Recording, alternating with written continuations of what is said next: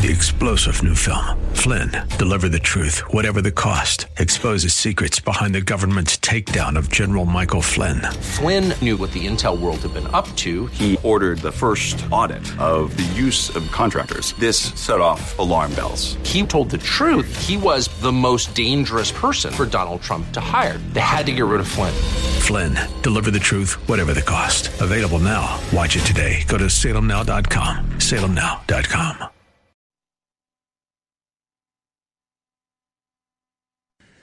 Yes, it is, and welcome back. We made it to Friday, April 22nd, 2020.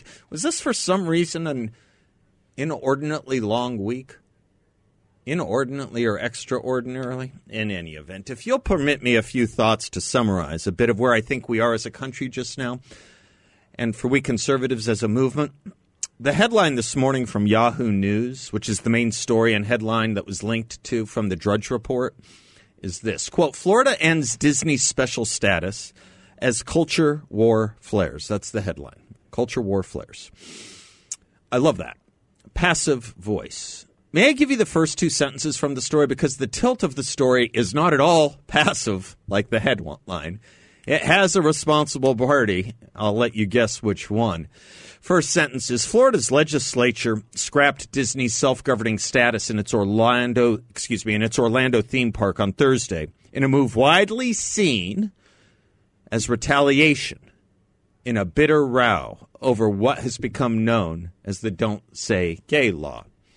Next sentence. The bill, which is expected to be signed into law by Governor Ron DeSantis, is the latest feint in a U.S. culture war undertaken by the conservative presidential hopeful that has left Disney floundering, close quote. Yes, this is a culture war that was undertaken by Ron DeSantis. Let me work backward just a moment. The story wants you to think two things immediately and up front.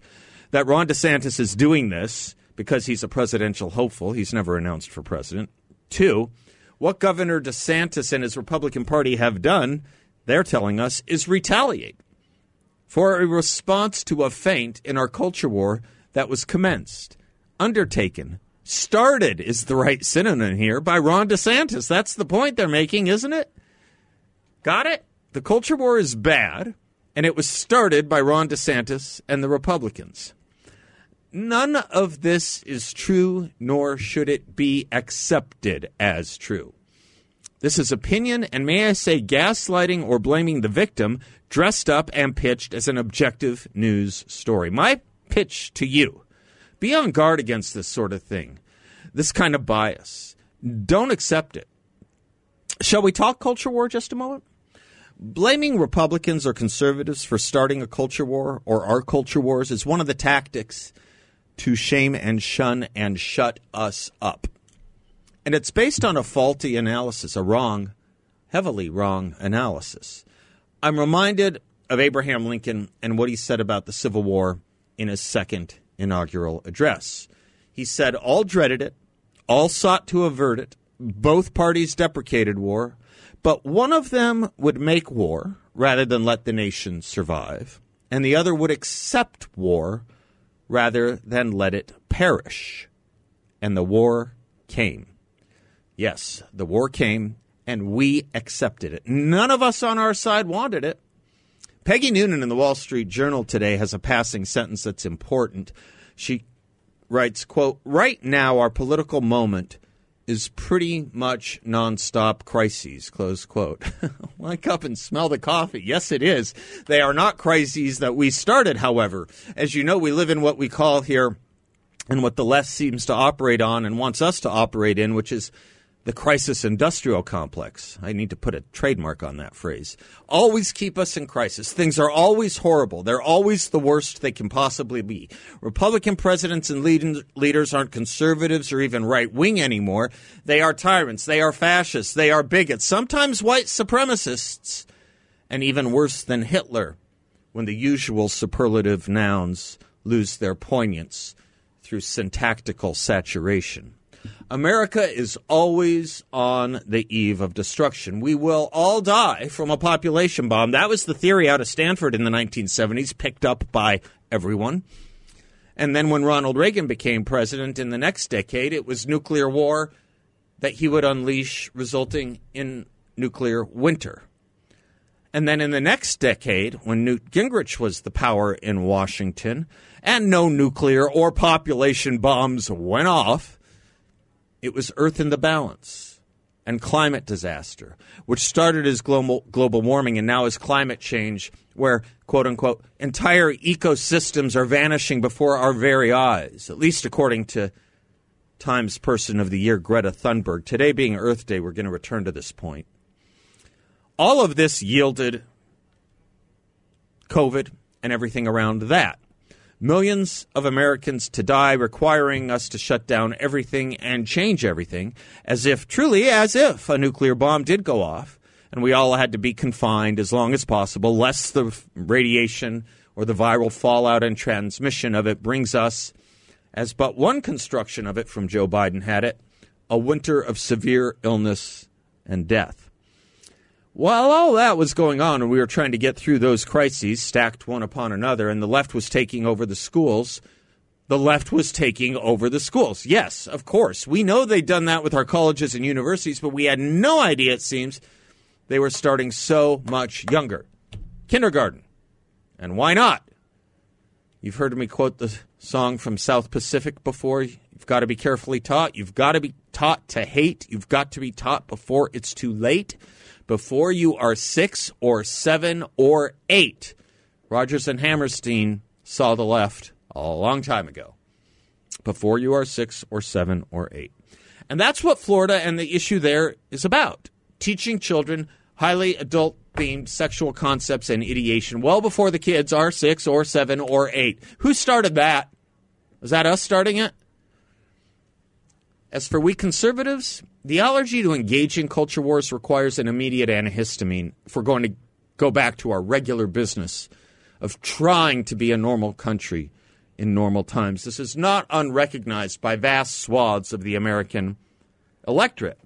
You think of the Republicans the media has attacked and slandered the most. They are the same ones that seem to be most popular with what the elites consider to be the vulgar crowd, or the culture warriors, Ronald Reagan, Donald Trump, Ron DeSantis. In their own ways, they each understood the culture as well and better than anyone else, and thus the threats coming from it and the need to take it on. In Reagan's day, it was the notion of good and evil, race and abortion, and he picked off a lot of Democrats for, you bet, going there. They joined him.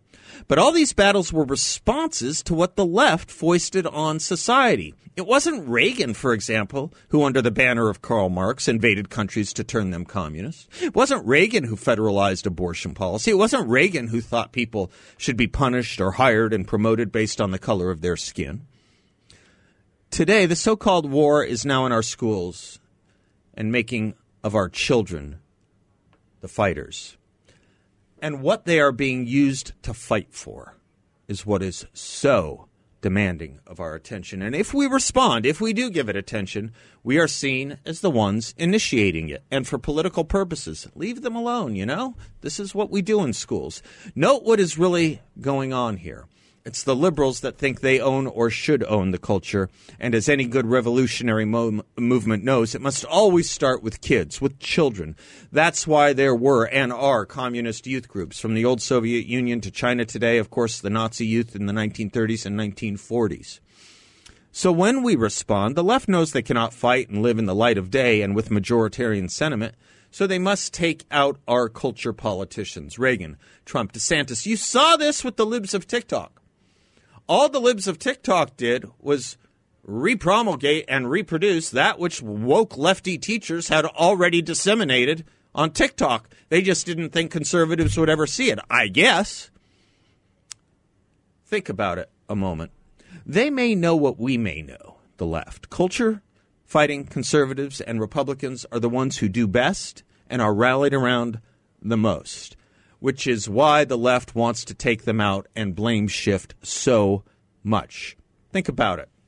Think about it. Has any Republican outside of Reagan, DeSantis, or Trump received more hateful media coverage, more ideological editorial?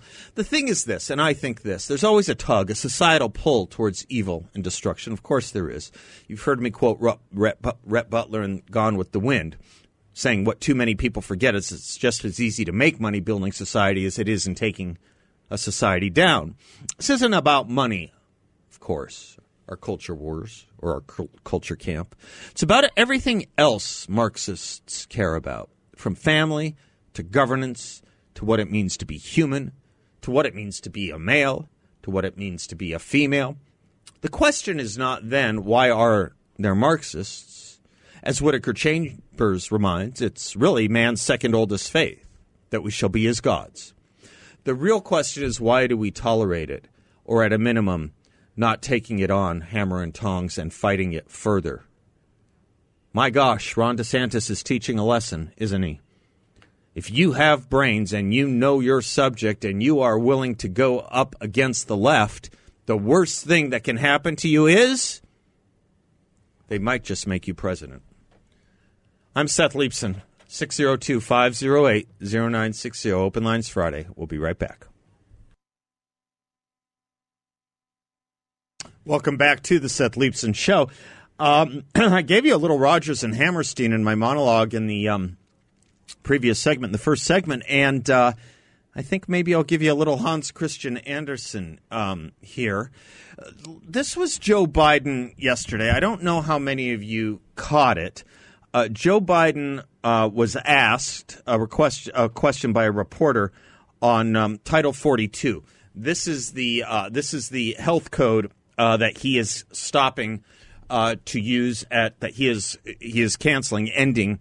It was a provision that allowed us to return illegal immigrants to their country of origin under the health emergency that we were under given COVID, and Joe Biden is unilaterally canceling that so that illegal immigrants will not be returned as easily. In other words, they will stay here for a longer period of time, or maybe forever, depending on how long this administration will stay here. Anyway, he was asked about it yesterday by a reporter. This is what you got. On Title 42, sir, are you considering delaying lifting Title 42? No, what I'm considering is continuing to hear from first of all, there's going to be an appeal by the Justice Department. Because as a matter of principle, we want to be able to be in a position where if, in fact, it is strongly concluded by the scientists that we need Title 42, that we be able to do that. But there has been no decision on extending Title 42. Do you realize what just happened right there? He gave a long and fractious answer about something that wasn't asked about, confusing what a federal judge in Florida did with regard to public transportation and mask mandates with his own authority, which is unilateral, to end the Title 42 policy. There is no appeal on Title 42. It's his call, his decision. He's made it.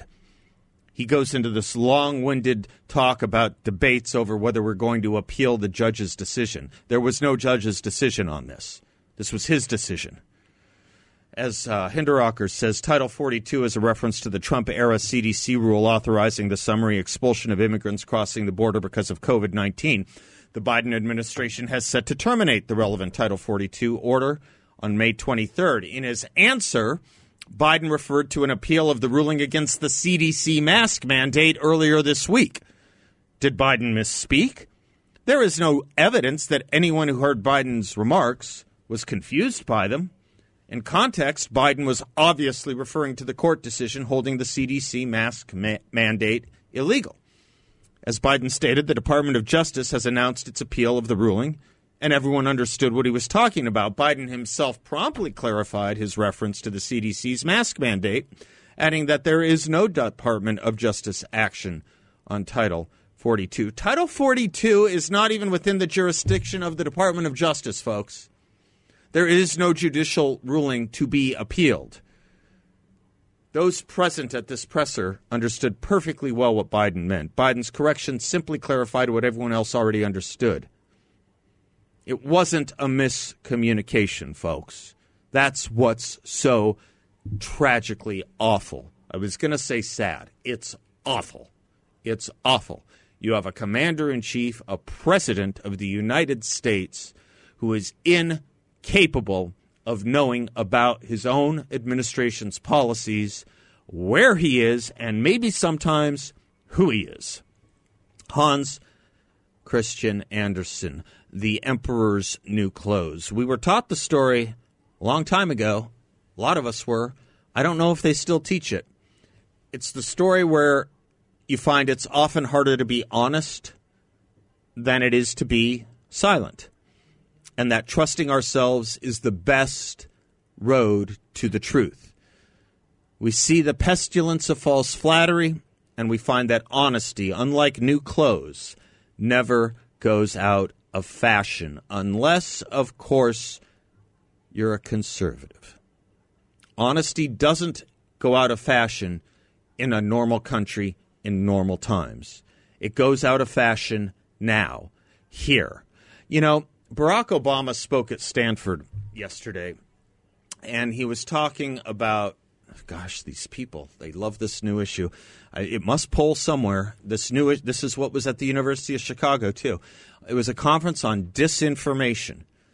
Do you think that these conferences are coming up, by the way, are popping up all around us just at the same time? Just at the same time, Elon Musk is about to end viewpoint discrimination at Twitter. Do you find that at all interesting? This phrase, how many of you, by the way, until, you tuned into stations like this, there's no station like this, until you turned into this station, how many out there actually even used the word disinformation? Zero, right, Bill? It's not a word we used until, a month ago? I mean, it's a word. It's not a neologism, but it wasn't part of our parlance, and now it's been given us what do we call it? The Baader-Meinhof syndrome? Now you can't avoid it. I want to talk a little bit more about this and what Obama said at Stanford, because it's an awfully interesting thing, this freedom of speech for me, but not for thee kind of thing. It's a really interesting thing that people like Barack Obama, who we once, it's a funny thing about him too. When he was elected president, we thought this was the most left-wing presidency and the most left-wing administration we'd ever seen. And it was up until that point. But obsta principis, as my classics professor Steve Glass used to like to say. Be wary of first reasons, first principles, first judgments. Because, as Shakespeare liked to say, you can't say this is the worst if you can say this is the worst. And we now have something that many of us thought made Obama kind of look moderate. By comparison, right? We kind of did. If we're being honest, we kind of thought, compared to the modern Democratic Party that has, grown over the tenure of Obama's absence, that Obama kind of looked moderate compared to them. He's not. He's moved with the Democratic Party. I'll show you how and why when we come right back. I'm Seth Leibson, 602-508-0960.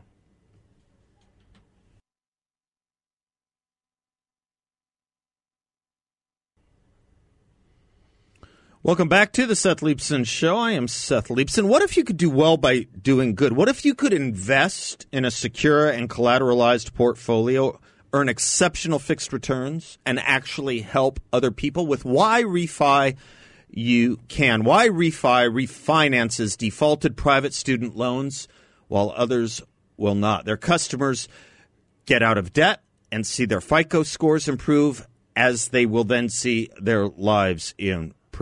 This is a great company that, yes, helps those college graduates who are drowning in student debt, but also in looking for investments where people can invest in this product, in this project, in this effort to help students.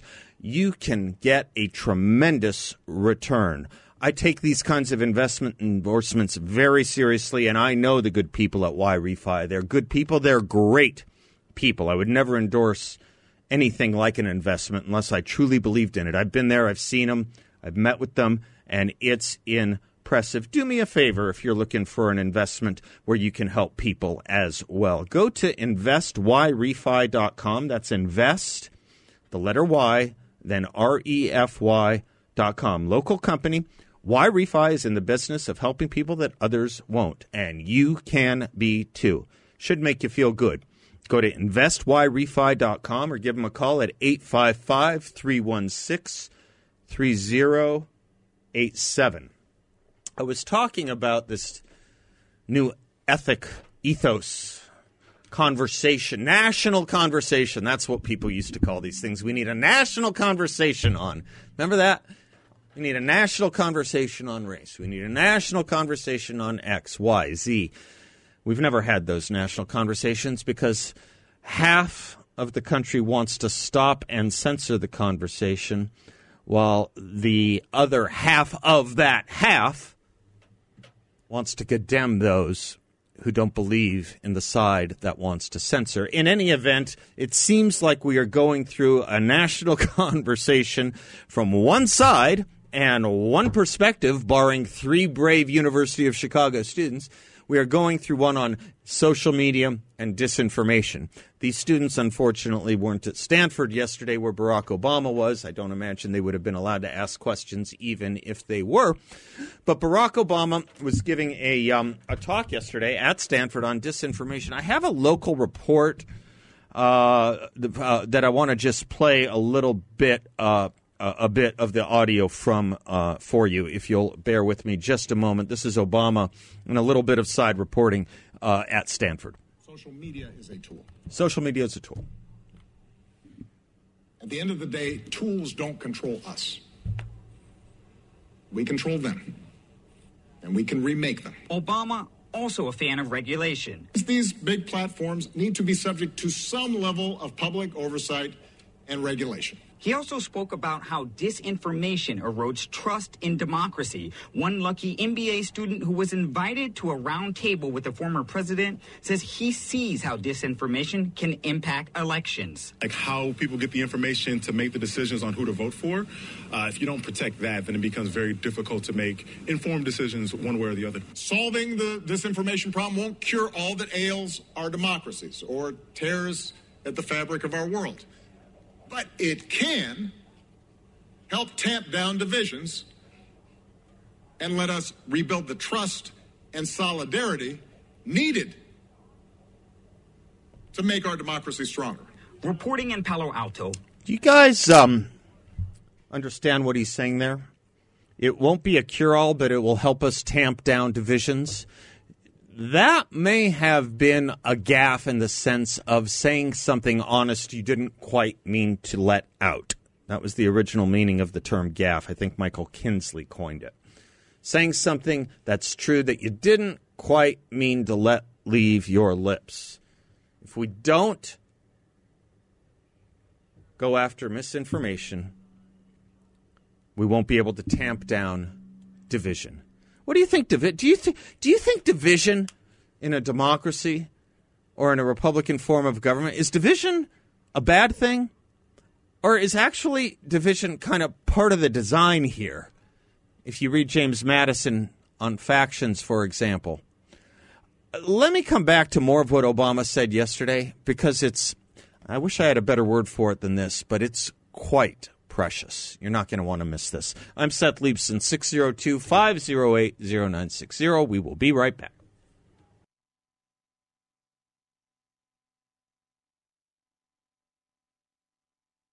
Back to the Seth Leibson Show, portions of which are brought to you by the good people at Balance of Nature, balanceofnature.com, to get their fruits and veggies. I got up extra earlier today. I was doing the Mike Gallagher show, part of the Mike Gallagher show earlier. It was an honor. It was a pleasure. It was a privilege. But I had to get up a little extra early, and so I was a little more tired. I'm always tired, more tired on Friday, so I was a little more tired. And so I popped just a little extra Balance of Nature to get me going. I usually take it in the afternoon. I popped a little extra this morning because you can't overdose on fruits and vegetables, and that's what it is, 100% natural fruits and vegetables. Balance of Nature gives you 10 servings of fruits and vegetables in one daily dose. Check them out. Balanceofnature.com. They're fruits and veggies. Make sure to use discount code BALANCE. talking to you about Barack Obama's speech at Stanford yesterday on this subject of disinformation. Now, one of the interesting things is they quoted a graduate student in the previous segment, or in the news piece I played for you in the previous segment. And the grad student said, yes, of course, disinformation can affect elections. That's what he said. I don't think he thinks what we think about that. I don't think he's referring to what my mind goes to.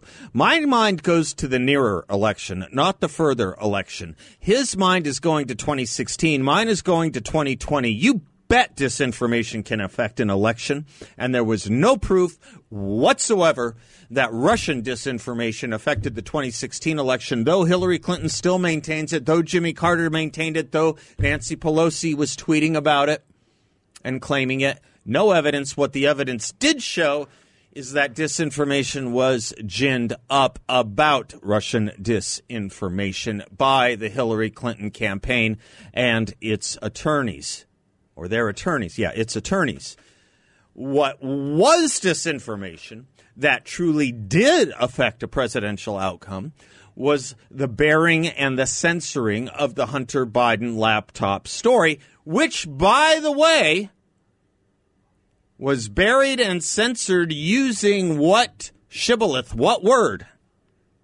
What did all the ex-Obama intelligence agents say about the Hunter Biden story in order to keep it cabined from the American people? What did they say? They said it looked an awfully lot like Russian disinformation. They said it looked like a Russian disinformation campaign. You remember when Nancy Pelosi said for Donald Trump, all roads lead to Russia?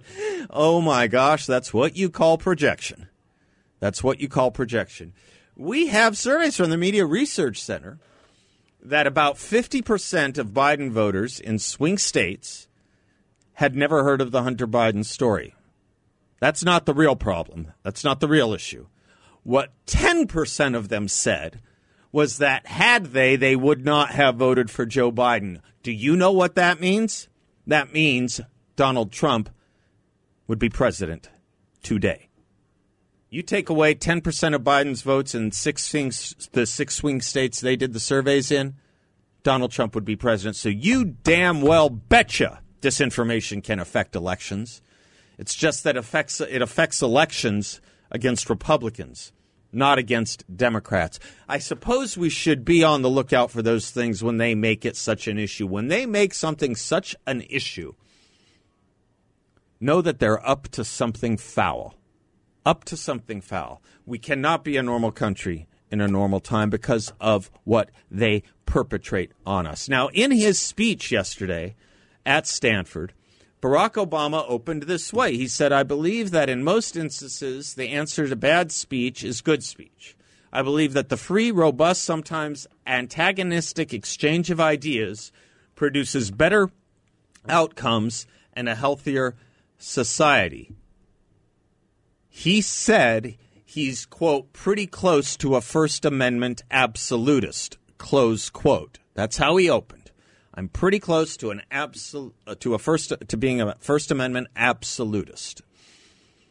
Then he goes on to say, and I'm quoting from his speech, a regulatory structure, a smart one, needs to be in place, designed in consultation with tech companies and experts and communities that are affected, including communities of color and others that sometimes are not represented well here in Silicon Valley, that will allow these companies to operate effectively while also slowing the spread of harmful content. In some cases, industry standards may replace or substitute for regulation, but regulation has to be part of the answer. When he's talking about the spread of harmful conduct, just as that graduate student was talking about elections being affected by disinformation, he's not thinking of the harmful conduct you and I are thinking about when you hear that phrase. When you think of a harmful product or harmful conduct or harmful content, when you think about harmful content, his phrase, harmful content, what do you think of? You know what I think of? I think of the fare that 5-year-olds were being subject to in Florida. That's what I think is harmful content. But boy, you try and stop that, and you're a bigot and a racist. His idea of harmful content is pretty much anything conservatives believe or Republicans say. His speech went from, I'm pretty much a First Amendment absolutist, to here is how and here is why you can engage in regulation of social media. Now, I know First Amendment doesn't attach in a strict sense to private companies because the First Amendment attaches to government. But we are talking about freedom of speech here, and you either believe in it or you don't. And these private companies have created the public sphere, the public talking ground, the Hyde Park, if you will, of where political conversation takes place now. Now, I was kind of seized by another comment of his, where he said, social media doesn't rule us, it's a tool for us.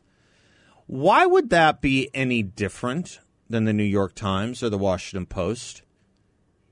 He said social media is a tool. Why wouldn't regular media be equally a tool? The New York Times doesn't rule him or me, and Washington Post doesn't rule him or me. It's a tool in the same exact way social media is a tool, is it not? It's an institution or instrument of information. They may call it news, we may call it opinion, but it's no different than social media, except by what? Dint of the number of employees and who works there and how it's produced. The really only differences, aren't they?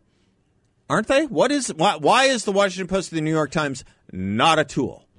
It is, Barack Obama, by your own definition of how social media is a tool.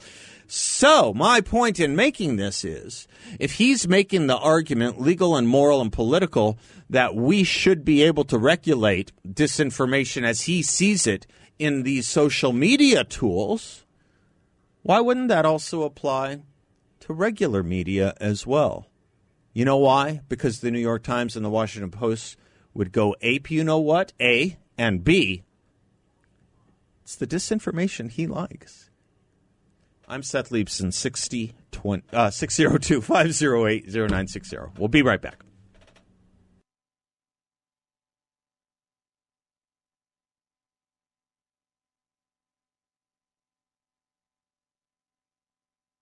Welcome back to the Seth Leibson Show. I can't let the first hour go by without mentioning what Steve Hayward mentions over at Powerline. Yes, it is Earth Day today. It's also Vladimir Lenin's birthday, but I'm sure that's just a coincidence, Steve writes. I know you can't contain your excitement, but let us try. As always, today he says is a good day to check in with Mark Perry's list of 18 predictions made on the first Earth Day in 1970. All of which have been proven spectacularly wrong.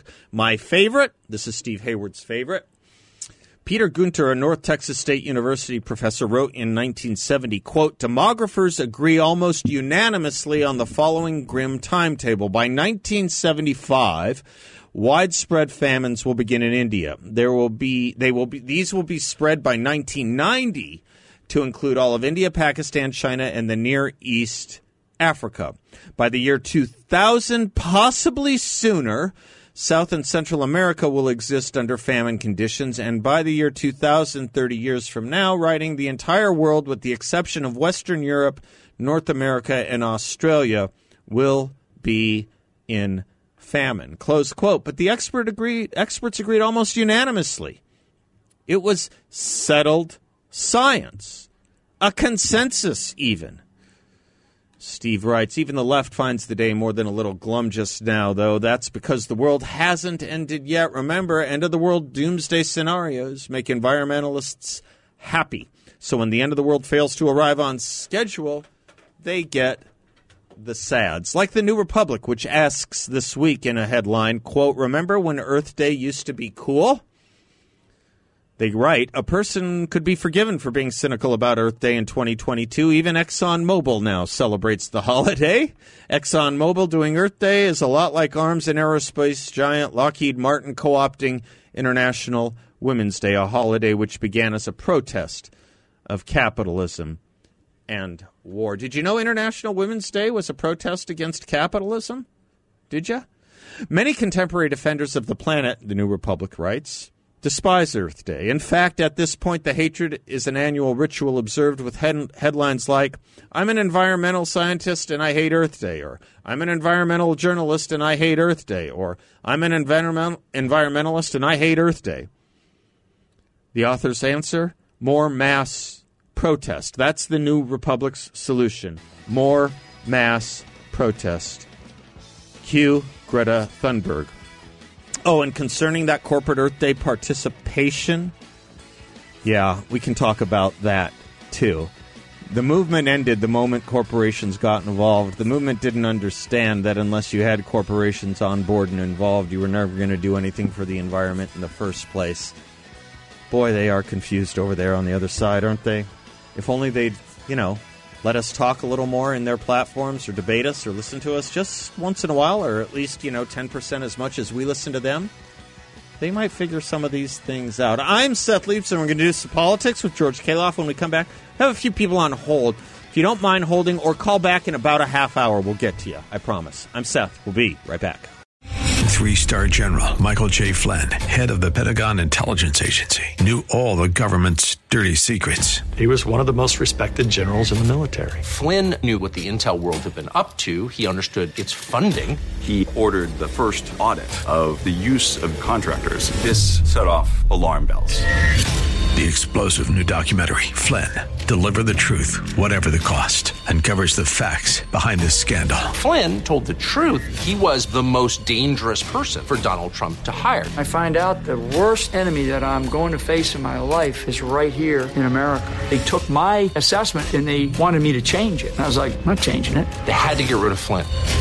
With in-depth interviews, archival footage, and never-before-seen personal records of the man behind the headlines. I just felt like I was drowning. Flynn, Deliver the Truth, Whatever the Cost. Available now. Watch it today. Go to salemnow.com. salemnow.com.